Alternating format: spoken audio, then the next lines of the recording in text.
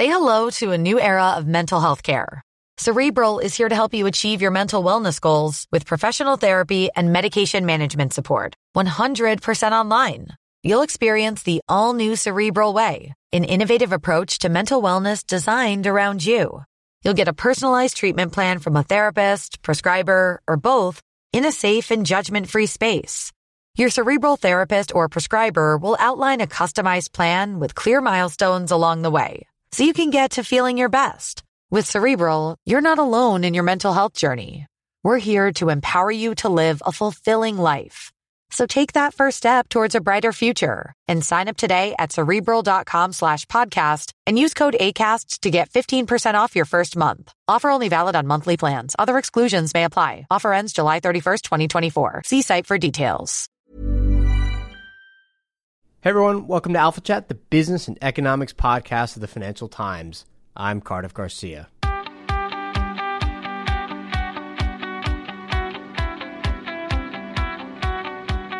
On the show today, a discussion about the ways in which immigrants successfully and, in some cases not so successfully, integrate into the United States. Our guest is Mary Waters, a sociologist at Harvard who chaired the National Academy of Sciences panel on the integration of immigrants into American society.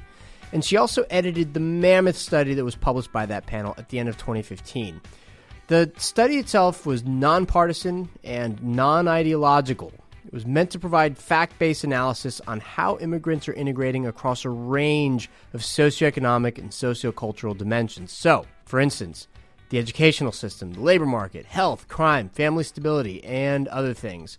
This was actually one of two studies about the impact of immigration on the U.S. published by the National Academy, the other one covering the economic and fiscal impact of immigrants, and in the coming weeks, Alpha Chat will have some guests on to discuss that report as well. But a quick note about this episode. Obviously, because of the nature of the report, this is a very America-centric episode. We do talk about the dynamics that more generally make it easier for immigrants to integrate into society, and also about the ways in which the U.S. differs from other countries in Europe and other places in terms of how quickly and how successfully immigrants fully integrate. But I thought I'd still mention that just to give our overseas listeners a bit of a heads up that this particular show does have kind of a home country bias.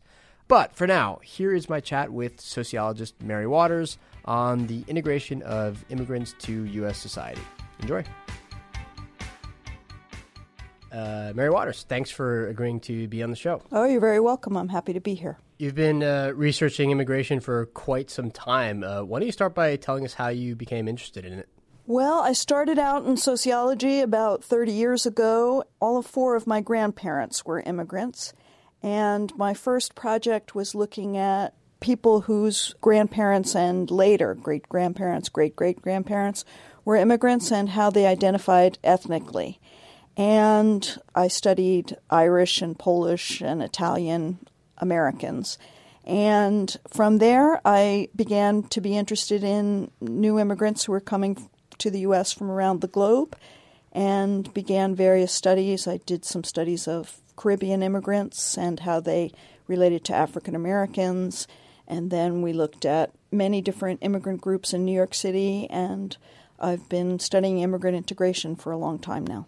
Can you tell us where your grandparents were from? All four of my grandparents were from Ireland. Okay. And I think Ireland was one of the places that you mentioned when you were saying that you studied Irish and Italian and Polish immigrants. Yes. And I wrote about how people who were descended from the European immigrants who came in the 20th century developed optional identities. They could be Irish or Italian when they wanted to be, and when they wanted to just blend in, they didn't mention it. And ethnicity was something that they enjoyed, and it was something that brought joy to their lives. Okay, and let's talk about the report itself now. Can you just give us a sense of how it came together, who participated, and what its ultimate objectives were? Right. So the National Academy of Sciences is founded to provide objective scientific advice to Congress. So when Congress or any element of the federal government wants to know about a scientific question, they will create a committee, at the National Academy of Sciences to investigate it. So if they want to know if autism is caused by vaccinations or something like that, which it isn't, they would create a committee to study that. And so they were interested. We were sponsored in part by U.S. Citizen and Immigration Services, which is part of Homeland Security. And they were interested in whether immigrants were integrating into American society and how that was going across many different dimensions. So they asked the National Academy of Sciences to put together a committee. They asked me to chair it. And then there's a long process that you go through in finding the experts across different academic backgrounds to serve on the committee. So we had demographers, sociologists, psychologists, geographers, political scientists, economists, and we put together this committee that covered all of the different areas we wanted to investigate. And the idea is that we're just going to talk about the objective scientific findings about what's happening with immigrants. Okay, and let's talk about some of those findings. But first, let's talk about the very concept of the integration of immigrants, because I think when somebody who's not a scholar hears that, they probably think of immigrants just sort of falling into the slipstream of our daily lives, so that, I guess language comes to mind, finding their way into the education system, getting jobs, sort of things that we all do every single day. But in fact, along socioeconomic, sociocultural, and political dimensions, there are a number of different ways in which we can quantify what's happening. So can you sort of take us through what some of those specific measures are and what they tell us? Yes, we looked at many different dimensions of integration. So we looked at socioeconomic outcomes. We measured immigrants and then the children of immigrants in terms of their education, their occupation, their income, poverty rates. We looked at political integration, so we looked at naturalization, voting, civic participation. We looked at sociocultural measures, so English language use, whether or not you maintain your prior foreign language if you had one, crime rates, how do immigrants compare to natives in terms of their religious backgrounds and practices. We investigated attitudes. So do immigrants hold different attitudes towards things like gay marriage than native-born Americans do? We looked at intermarriage patterns between immigrants and native-born Americans. We looked at spatial assimilation. Do they live in enclaves or ethnic neighborhoods, or do they live alongside native-born Americans? We looked at family structure. Do immigrants have similar family structures to native-born Americans? And we also have a chapter on health. So how do immigrants and their children differ in terms of their health outcomes than native-born Americans? So it was a very comprehensive look at immigrant integration. We looked at whatever research had been done, and if there wasn't research that answered the question, we did some of the research ourselves. We had a sister panel that was looking at the fiscal and economic impacts of immigrants, so we did not look at that, but we really looked at every other aspect of immigrant integration. And maybe I could say something about how we defined integration. You could think of integration as being pretty synonymous with assimilation. I think everyday Americans sometimes talk about assimilation. But we defined integration as the process of native-born Americans and immigrants coming to resemble each other. And we measure that both over time since immigration for the immigrants themselves, and then by generation. So do the children of immigrants look more like native-born Americans than their parents do? And that was the major measure that we looked at, is do they converge with native-born Americans? But then we also measured well-being. So are immigrants better off because they are becoming like native-born Americans? So we looked at whether integration led to greater well-being for immigrants and their children. In general, it did, but we found that there were some areas in which becoming American led to less well-being for immigrants and their children. Let's actually go straight into that, because something that I very much liked about this report and the sister report was that they brought quite a bit of nuance to a topic that so often is dominated by kind of very general headlines and with not enough attention, I think, paid to all of these different complex variables. And so let's start by talking about the findings on the areas in which integration tends to be good for immigrants. You just mentioned, I think, schooling. There were a few others, so can you take us through those? Yes. So in terms of socioeconomic outcomes, immigrants come some with very high levels of education and some with very low levels of education. But overall, if you look just at immigrants in general, their children make great strides in terms of converging with native-born Americans. So the average, say, Mexican-American first-generation immigrant male has 8 years of education. But the average child, the child of a Mexican immigrant when they are a young adult, has 12.5 years. So that's a real movement for Mexican Americans. And you see that for all of the different groups, that the immigrants come with less education and their children do much better. In terms of occupation, we see the same kind of movement. So immigrants tend to be concentrated, especially low-educated immigrants. They're concentrated in jobs that native-born Americans don't want to do, so service jobs and farm jobs. And by the second generation, they're moving into much higher level jobs that come with health insurance and retirement and those kinds of things. So we see a lot of progress, greater well-being for immigrants and their children on those measures. We see lower poverty rates. So the first generation has a higher poverty rate, the second generation lower, and then the third even lower than that. In terms of labor force participation, it's a little bit more complicated. Immigrants have very, very high labor force participation rates. So especially compared to native-born with low education, they are much more likely to be in the labor force. By the time you get to the second and then third generation, they look more like native-born Americans.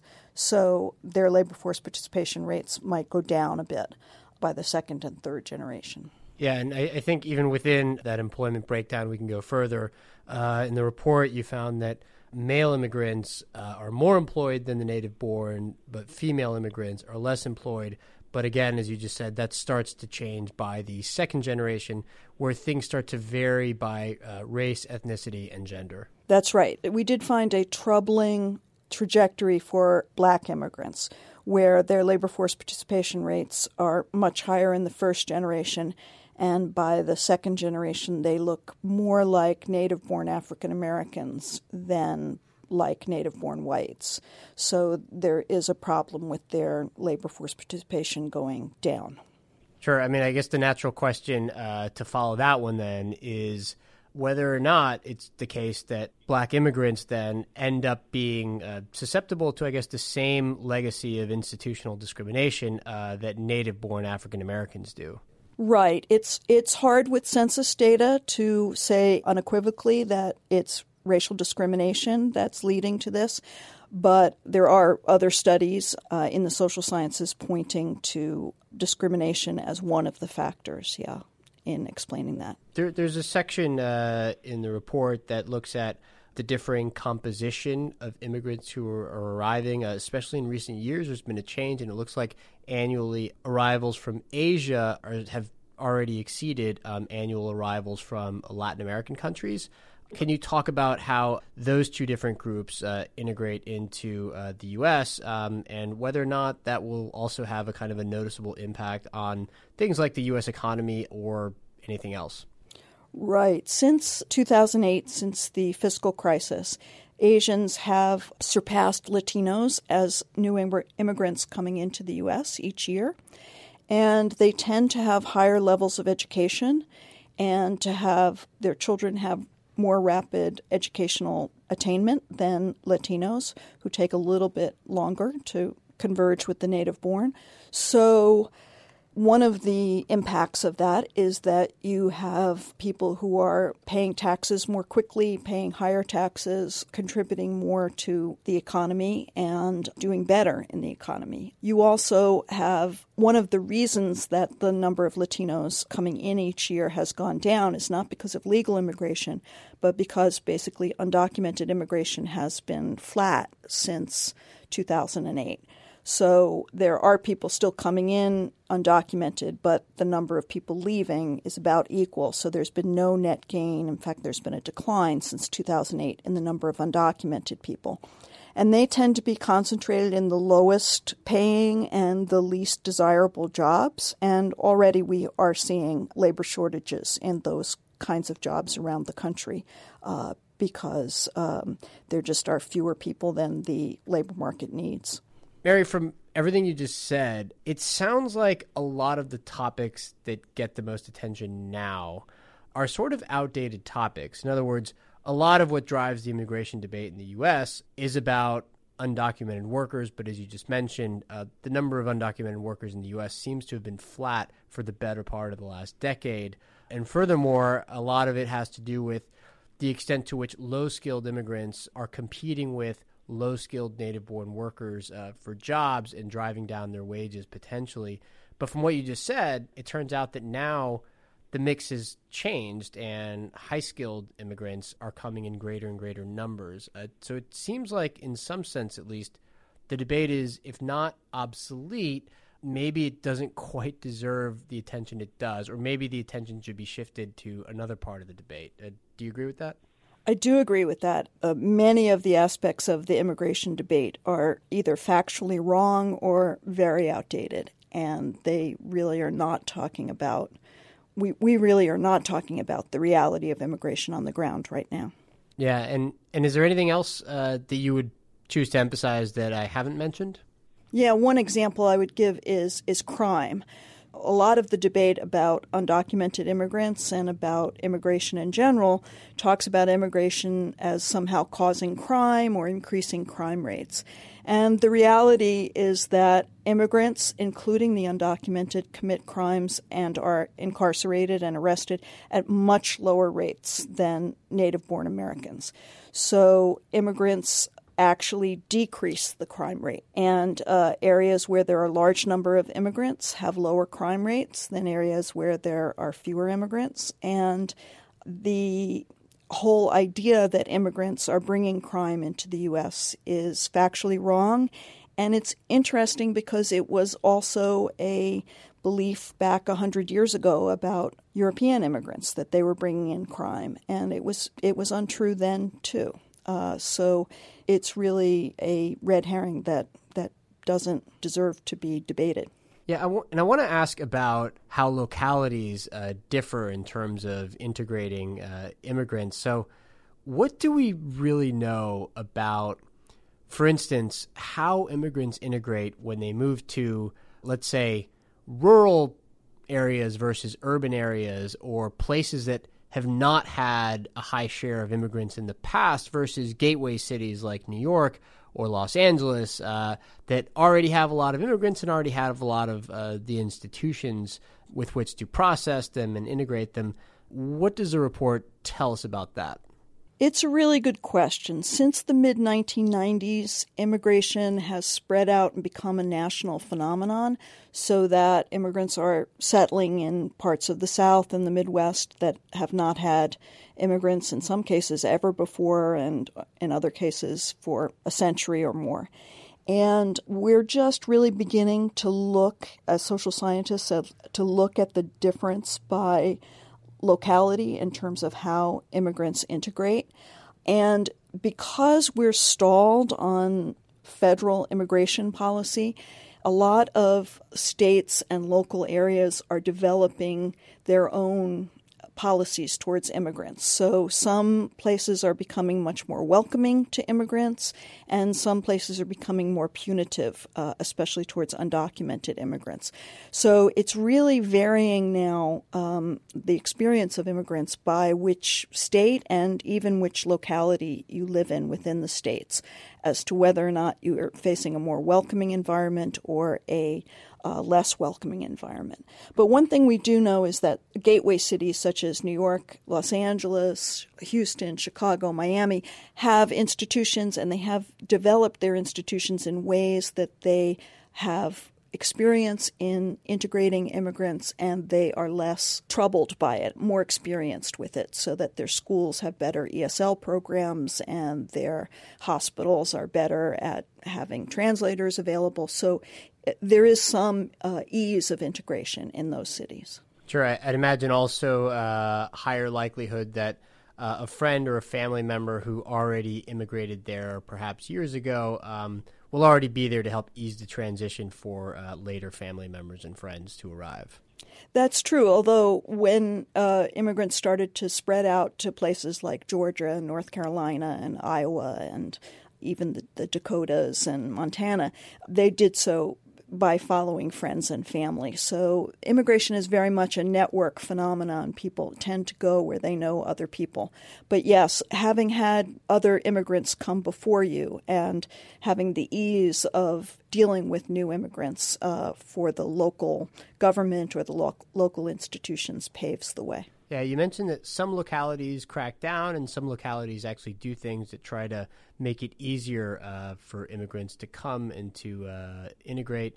I'd imagine that in some cases that's driven by a fear of demographic trends. So if a locality, a city, a county is worried that a lot of their young people, for instance, might be moving to the cities, then as a way of bolstering local demand, maybe local housing markets, immigrants would be a good source of that demand. Do you have any examples at the ready that you like in particular for how that can work and how maybe that's been tried in the U.S.? Well, I think there has been a lot of research on the housing market in a number of different areas around the country. In California, without immigrants fueling demand for houses, the housing market would have been growing much less quickly. A lot of rural areas in places in the Midwest that have been losing population for a long time find that now their schools are filled back up again, and their housing market is being reborn. So there are areas that are very grateful for the population demand that immigration creates, so that the immigrants coming in have stopped the outflow of people. Staying on the topic of how either the federal or local governments can help with the process of integration, I wanted to turn to the impact that the design of different kinds of visas can have on that process. What do we know about it? Well, we know that in the last few decades, there has been a plethora of different kinds of visas that people have come in on. And there are growing numbers of, for instance, H-1B visas and temporary protected status visas and all kinds of different ways that people get to the United States. And unlike Canada, where the immigration visa status of people is something that you can connect to their census data and to their income tax data, so that you could say, well, if somebody came in under a family visa after 20 years, they have this kind of income trajectory. You can't do that in the U.S. because we don't integrate those statistical systems. So I think that it would really be helpful to the government in creating a rational immigration policy if we could do that kind of research. And it's possible to do because Canada now does it. But the U.S. does not keep the data that they have on what kind of visa you came in on in a way that researchers can connect it to outcome data. That seems like quite an own goal. No matter what you think about the immigration system, that seems like quite an important lapse. It is one of the recommendations of our report, which is that whatever is done with immigration reform, if anything is, or even if we remain stalemated, that we need to look at a way to be able to look at the long-term outcomes of immigrants and trace it back to how they got into the country. Yeah, you mentioned the H-1B visa, and for our listeners overseas, that's essentially the high-skilled visa to come work in the U.S. There's a number of other categories, but I guess I want to talk a little bit more about the kind of nightmarish bureaucratic process that seems to be attached to any American visa system and what impact that might have on integration and also in just turning people off to, in some cases, the potential to ever get a green card or to become a U.S. citizen or long-term, I guess, U.S. permanent resident. Because I know quite a few people who've had to go through it. In many cases, they are brilliant people who nonetheless had to hire very expensive and very qualified immigration attorneys to try to navigate it. And it's this grinding year after year process. And maybe parts of that system are deliberately designed that way, but it seems like something that's geared towards turning people off from staying in the country for a long time. Yes, our immigration system has developed in a very piecemeal way and not in a very rational way. So that after 1965, when we revised our immigration system, we gave the same number of visas to every country in the world. So the country of Madagascar got the same number of visas as Mexico. And many scholars have pointed out that that doesn't really make a lot of sense because there is a lot more demand and a lot more integration of the economies of Mexico and the U.S. and a lot more ease of travel, etc. And so the idea that every country in the world gets the same number of legal visas means that some countries, especially countries that have previous immigrants here who have a backlog of family members who want to come, have waiting lists of 20, 30, 40 years. So they're processing applicants for green cards for visas to come to the United States of people who applied back in the 1980s and 1990s, which does not make any sense that somebody would wait that long for a green card. And in part, that's one of the reasons we have had such a high growth in undocumented immigration, is that it's not like you can get in line and wait and then wait for your number to be called because the line is too long. You cannot ever get here. And there is a demand for these workers. So there is a contradiction in our immigration system where we have not allocated the number of visas that we want to give out in a very rational fashion. Sure. And there's obviously an ongoing economic debate about whether or not the U.S. economy should have more lower skilled immigrants or should it have fewer. But it sounds like from what you're saying that if you accept the premise that we geared our immigration system towards at least something that facilitated economic integration, then a lot of the undocumented problem would go away because it would be a lot more rational, it would be a lot more streamlined, and a lot of the people that are now undocumented would be documented and they might not be citizens, they might not be permanent residents, they might be here temporarily, but they would be counted and they'd be out of the shadows and everything would just be a little bit more sane, a little bit more normal. Is that a fair characterization of what you just said? Right. I mean, we as a National Academy of Sciences report don't make any recommendations politically about what should be done about immigration. What we can say is what is happening now in terms of integration is that we have a little over 11 million undocumented immigrants, and we have a partial integration of them. So they haven't been stopped from coming into the country. Many of them have now been here for over a decade. The actual length of time that the undocumented have been in the U.S. keeps growing because we're not having much net new undocumented immigration.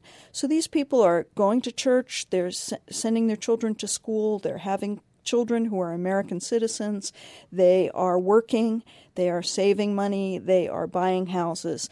At the same time, we're preventing them from becoming full citizens and becoming politically integrated, and they are hiding from the ICE agents and the police. So we have a kind of quasi-integration policy where there are now many mixed-status families where the father or the mother are documented or undocumented, and the children are born in the U.S., so they're U.S. citizens. So we have over 4 million kids who have one or the other of their parents are undocumented or both. And that's 7% of our K-12 school population. So we have a very high number of people who are affected by this legal limbo. And it's not stopping them from integrating completely. It's creating roadblocks to their partial or full integration. Yeah, this was a striking stat in the report. 4.5 million kids who are U.S. citizens, but who have undocumented parents. There's another stat in there showing that actually the U.S. has a very low rate of citizenship compared to the OECD average, 50% versus 61%. What exactly does that stat tell us, and what is its significance? So yes, the U.S. does have a low rate of naturalization compared to other countries, and we tried very hard to try to understand why that was happening. And we investigated a number of different hypotheses. It doesn't look like it is the cost, although it is costly for people to try to naturalize. The U.S. doesn't do very much in terms of helping to facilitate naturalization. So, for instance, immigrants don't get a notice when they've been here. You have to be here 5 years after you've come with a green card before you can naturalize. We don't send a notice saying, your 5 years are up, you can come take the citizenship test. That would be something pretty simple that would encourage people to naturalize. We don't yet do that. We don't have the same kind of institutions that helped people naturalize 100 years ago. People aren't in unions or in civic organizations. We don't have the local political party working hard on that in a very on-the-ground kind of way. But we really couldn't answer the question about why the naturalization rate is so low compared to other immigrant receiving countries. It remains a puzzle. Oh, that's interesting. And let me ask what might be a kind of a difficult question because it's just so broad, but it's something I've heard before. And it's an argument that I usually hear from immigration restrictionists, but not just from the sort of, haywire ones. I mean, even from very thoughtful immigration restrictionists, which is that in the past there have been waves of a lot of migration to the U.S., in particular at the end of the 19th century and early 20th century. And then that was followed by a period where there was much less immigration, especially after a couple of laws were passed in the mid-1920s that severely restricted annual immigration flows. And their thinking was, yes, okay, so we had that period where there was a lot of migration and the share of the foreign-born population back then was about the same as it is now, but because it was followed by this period where there was much less immigration, that essentially what happened was that the American economy and the American society, whatever that means, was able to absorb that previous migration flow. And then they say, well, we've had quite a lot of migration in the last few decades. You mentioned the law change in 1965. And so maybe what we need now is another period where there's less migration so that we can absorb the earlier waves of immigrants and so that we can integrate them. I don't myself buy this, but I guess I'm wondering what we learn about that approach from the kind of research that you've done and from what's known about immigration integration. Well, I would say that it seems like a solution in search of a problem. And once again, it's a problem that when you look factually at what's happening is not really a problem. So across everything that we measured, across all of the different sociocultural, socioeconomic, political measures, immigrants are becoming like the native born, and in general, they're doing it more rapidly than European immigrants did 100 years ago. So, for instance, Mexican Americans are learning English and are speaking English at a more rapid rate than Italians learned English 100 years ago. And so the question of whether we need some kind of hiatus in order to integrate people, it is something which perhaps you would want to think about if people weren't integrating. But what we found, and actually I think it surprised all the people on the on the panel was the real force of integration in the U.S. Despite the racial and ethnic differences, despite the fact that people are coming from all over the globe, there's something about American society that is very good at integrating immigrants. And the immigrants come to resemble native-born Americans quite quickly. You know, it's not overnight, and perhaps that's what Americans are noticing when they think, well, people aren't speaking English. They're not taking into account how long people have been here and the generational processes. But across everything that we measured, integration is proceeding, and it's proceeding quite rapidly. So that would be one answer to that question about a hiatus. And the second answer is that we live in a really globalized society.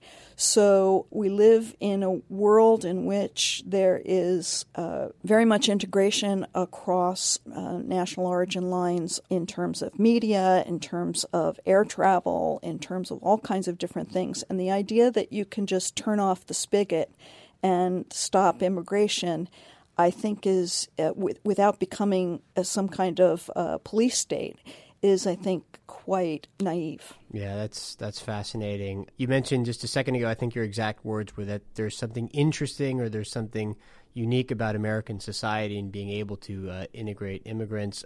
Can you maybe draw a comparison between the U.S.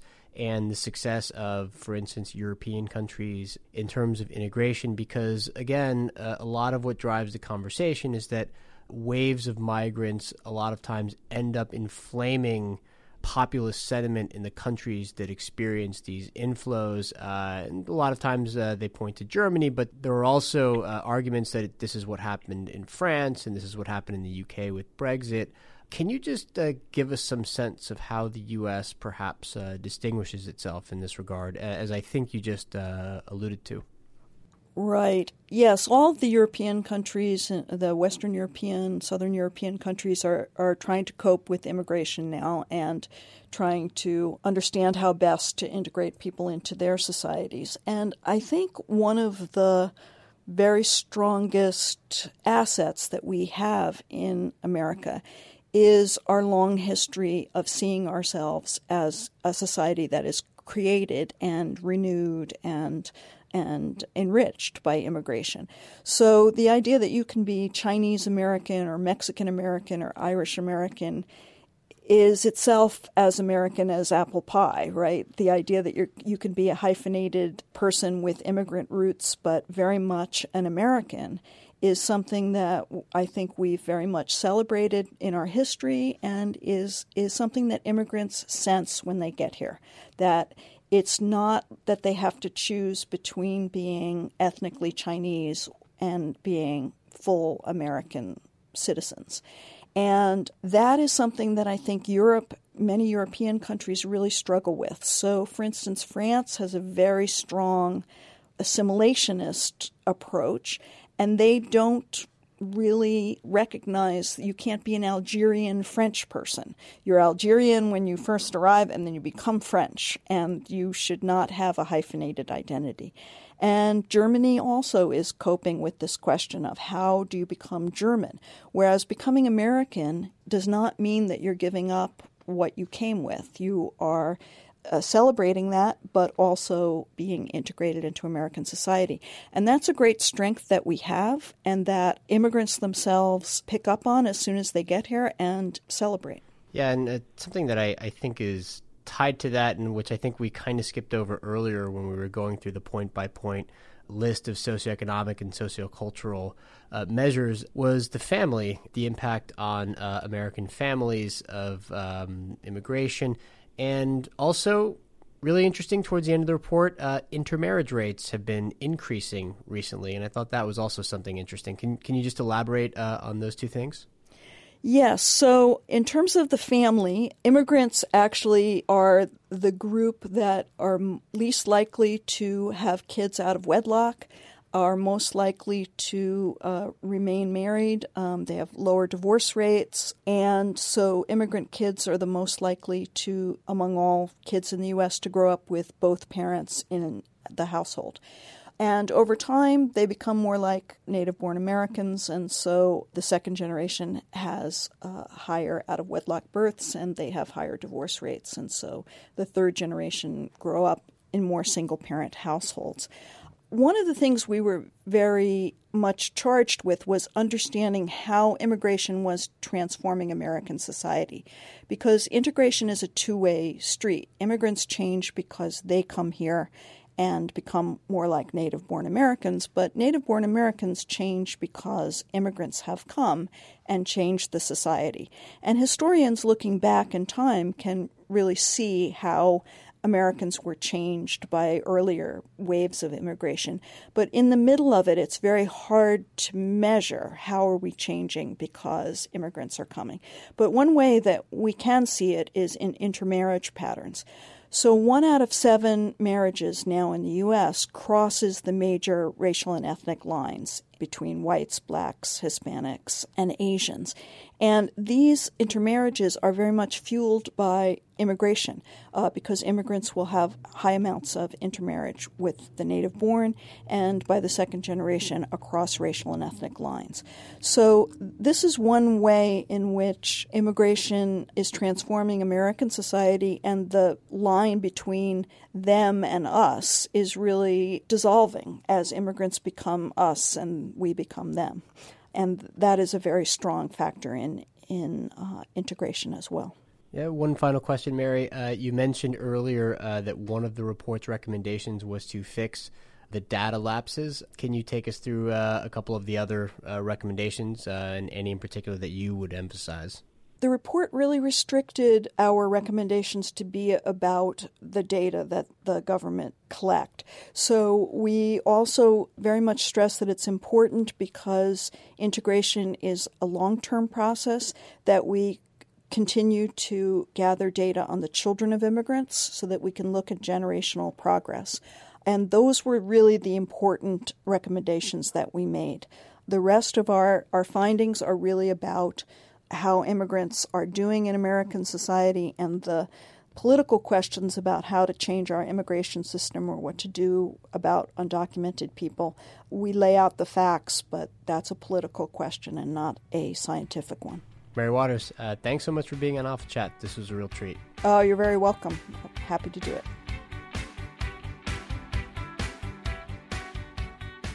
And that is the end of my chat with Mary Waters. Give us a call at 917-551-5012. That is country code +1 because we are based in the U.S. for our overseas listeners. Email us at alphachat@ft.com. And for show notes to this episode and all other prior episodes, go to ft.com/alphachat. Also, I know I repeat this every single week. It gets kind of boring and repetitive, but if you go to Apple Podcasts, which is formerly known as iTunes, and you leave us a review or a rating, we see every single one of those. We really appreciate it because it also helps people find out about the podcast. I'm on Twitter at Cardiff Garcia, and I want to give a special thanks to Heidi Shin for helping to produce and record Mary Waters' side of the conversation. And finally, this episode may have been about the ways in which immigrants integrate into American society, but I kind of think that all native-born Americans should have to integrate into whatever society Canadian Amy Keene designs. Thanks as always, Amy, for producing and editing Alpha Chat, and thanks to our listeners. We'll see you here again next week for another episode of Alpha Chat.